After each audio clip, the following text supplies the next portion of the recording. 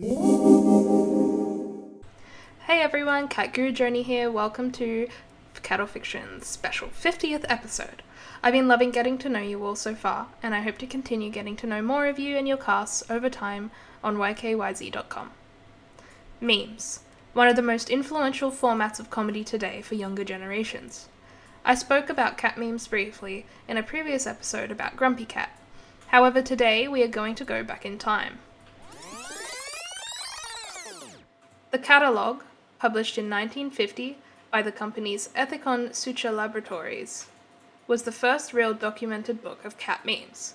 In the booklet, funny images of cats were placed alongside witty text comments from nurses or workers of the company.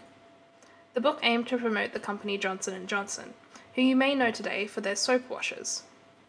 Some of the jokes in the book are eerily similar to the surge of cat memes in the I Can Has Cheeseburger craze, a few of them with taglines such as, "So I says to the old goat," alongside a cat whispering in another kitten's ear, and another that says, "You can tell the dietitian I said no," alongside a fairly disgruntled-looking feline. I guess memes really are forever.